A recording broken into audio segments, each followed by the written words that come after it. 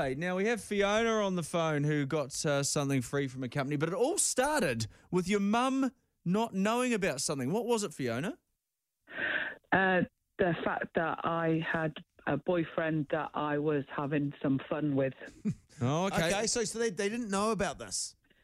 They knew that I had a boyfriend, but they thought I was a good girl. Yeah, right. So they didn't know that you were playing board games with him. They didn't know that you were playing hide and seek and all those fun games. Yeah, that kind of thing, yeah. Yeah, right. And so where did this lead? How are you keeping your romance alive? Well, my mum had to go and pick my brother up from a different part of the UK. Mm. So my mum left and my boyfriend was waiting round the corner.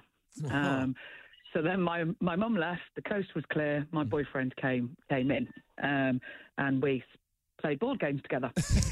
Oh, yeah, no, okay, good. Yeah. And then after we'd finished playing hide and seek, I said to him to put the thing that we'd been playing hide and seek into the empty dog biscuit box. In the kitchen. Oh, so when you're playing hide and seek, sometimes you want to protect yourself, don't you? You want to have protection. Yeah. Oh, it could be raining outside or something. Yeah, I guess, okay. Yeah. So off he went and he did that. My mum came home with my brother, went to feed the dogs, and the water protection fell out. Into the dog bowl. Yeah. Oh, no. Yes. So he had put it in the full dog container. Yes. Yeah. It's like unusual place for you to put it, but I guess you want to put it in there. Yeah. Don't tell me the dog ate it or anything like that. No, because it was still up on the counter. So my mum was quite, my mum was quite distraught, as you can imagine. And she went, "Oh my God!" And I went, "Oh, how did that get there?" Good performance. So my mum then assumed that it had happened at the production company. So The pet food company. phoned the pet food company. And you know, you just go, seriously, this can't go any further. It really can't. But they worked out the batch number of the box was when they had casual workers over Christmas. Oh, no. So they thought it was a vendetta.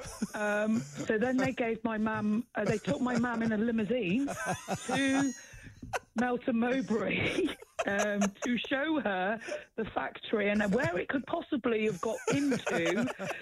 And she got a year's supply of pedigree chump. And to this day, she still does not know. Oh, that is brilliant. Oh, my goodness. And so you just... Jeez, it really escalated. the whole thing. Yeah, You keep your mouth shut through the whole thing. You're like, oh, God, now she's in a limo. Now she's going to the pet food factory.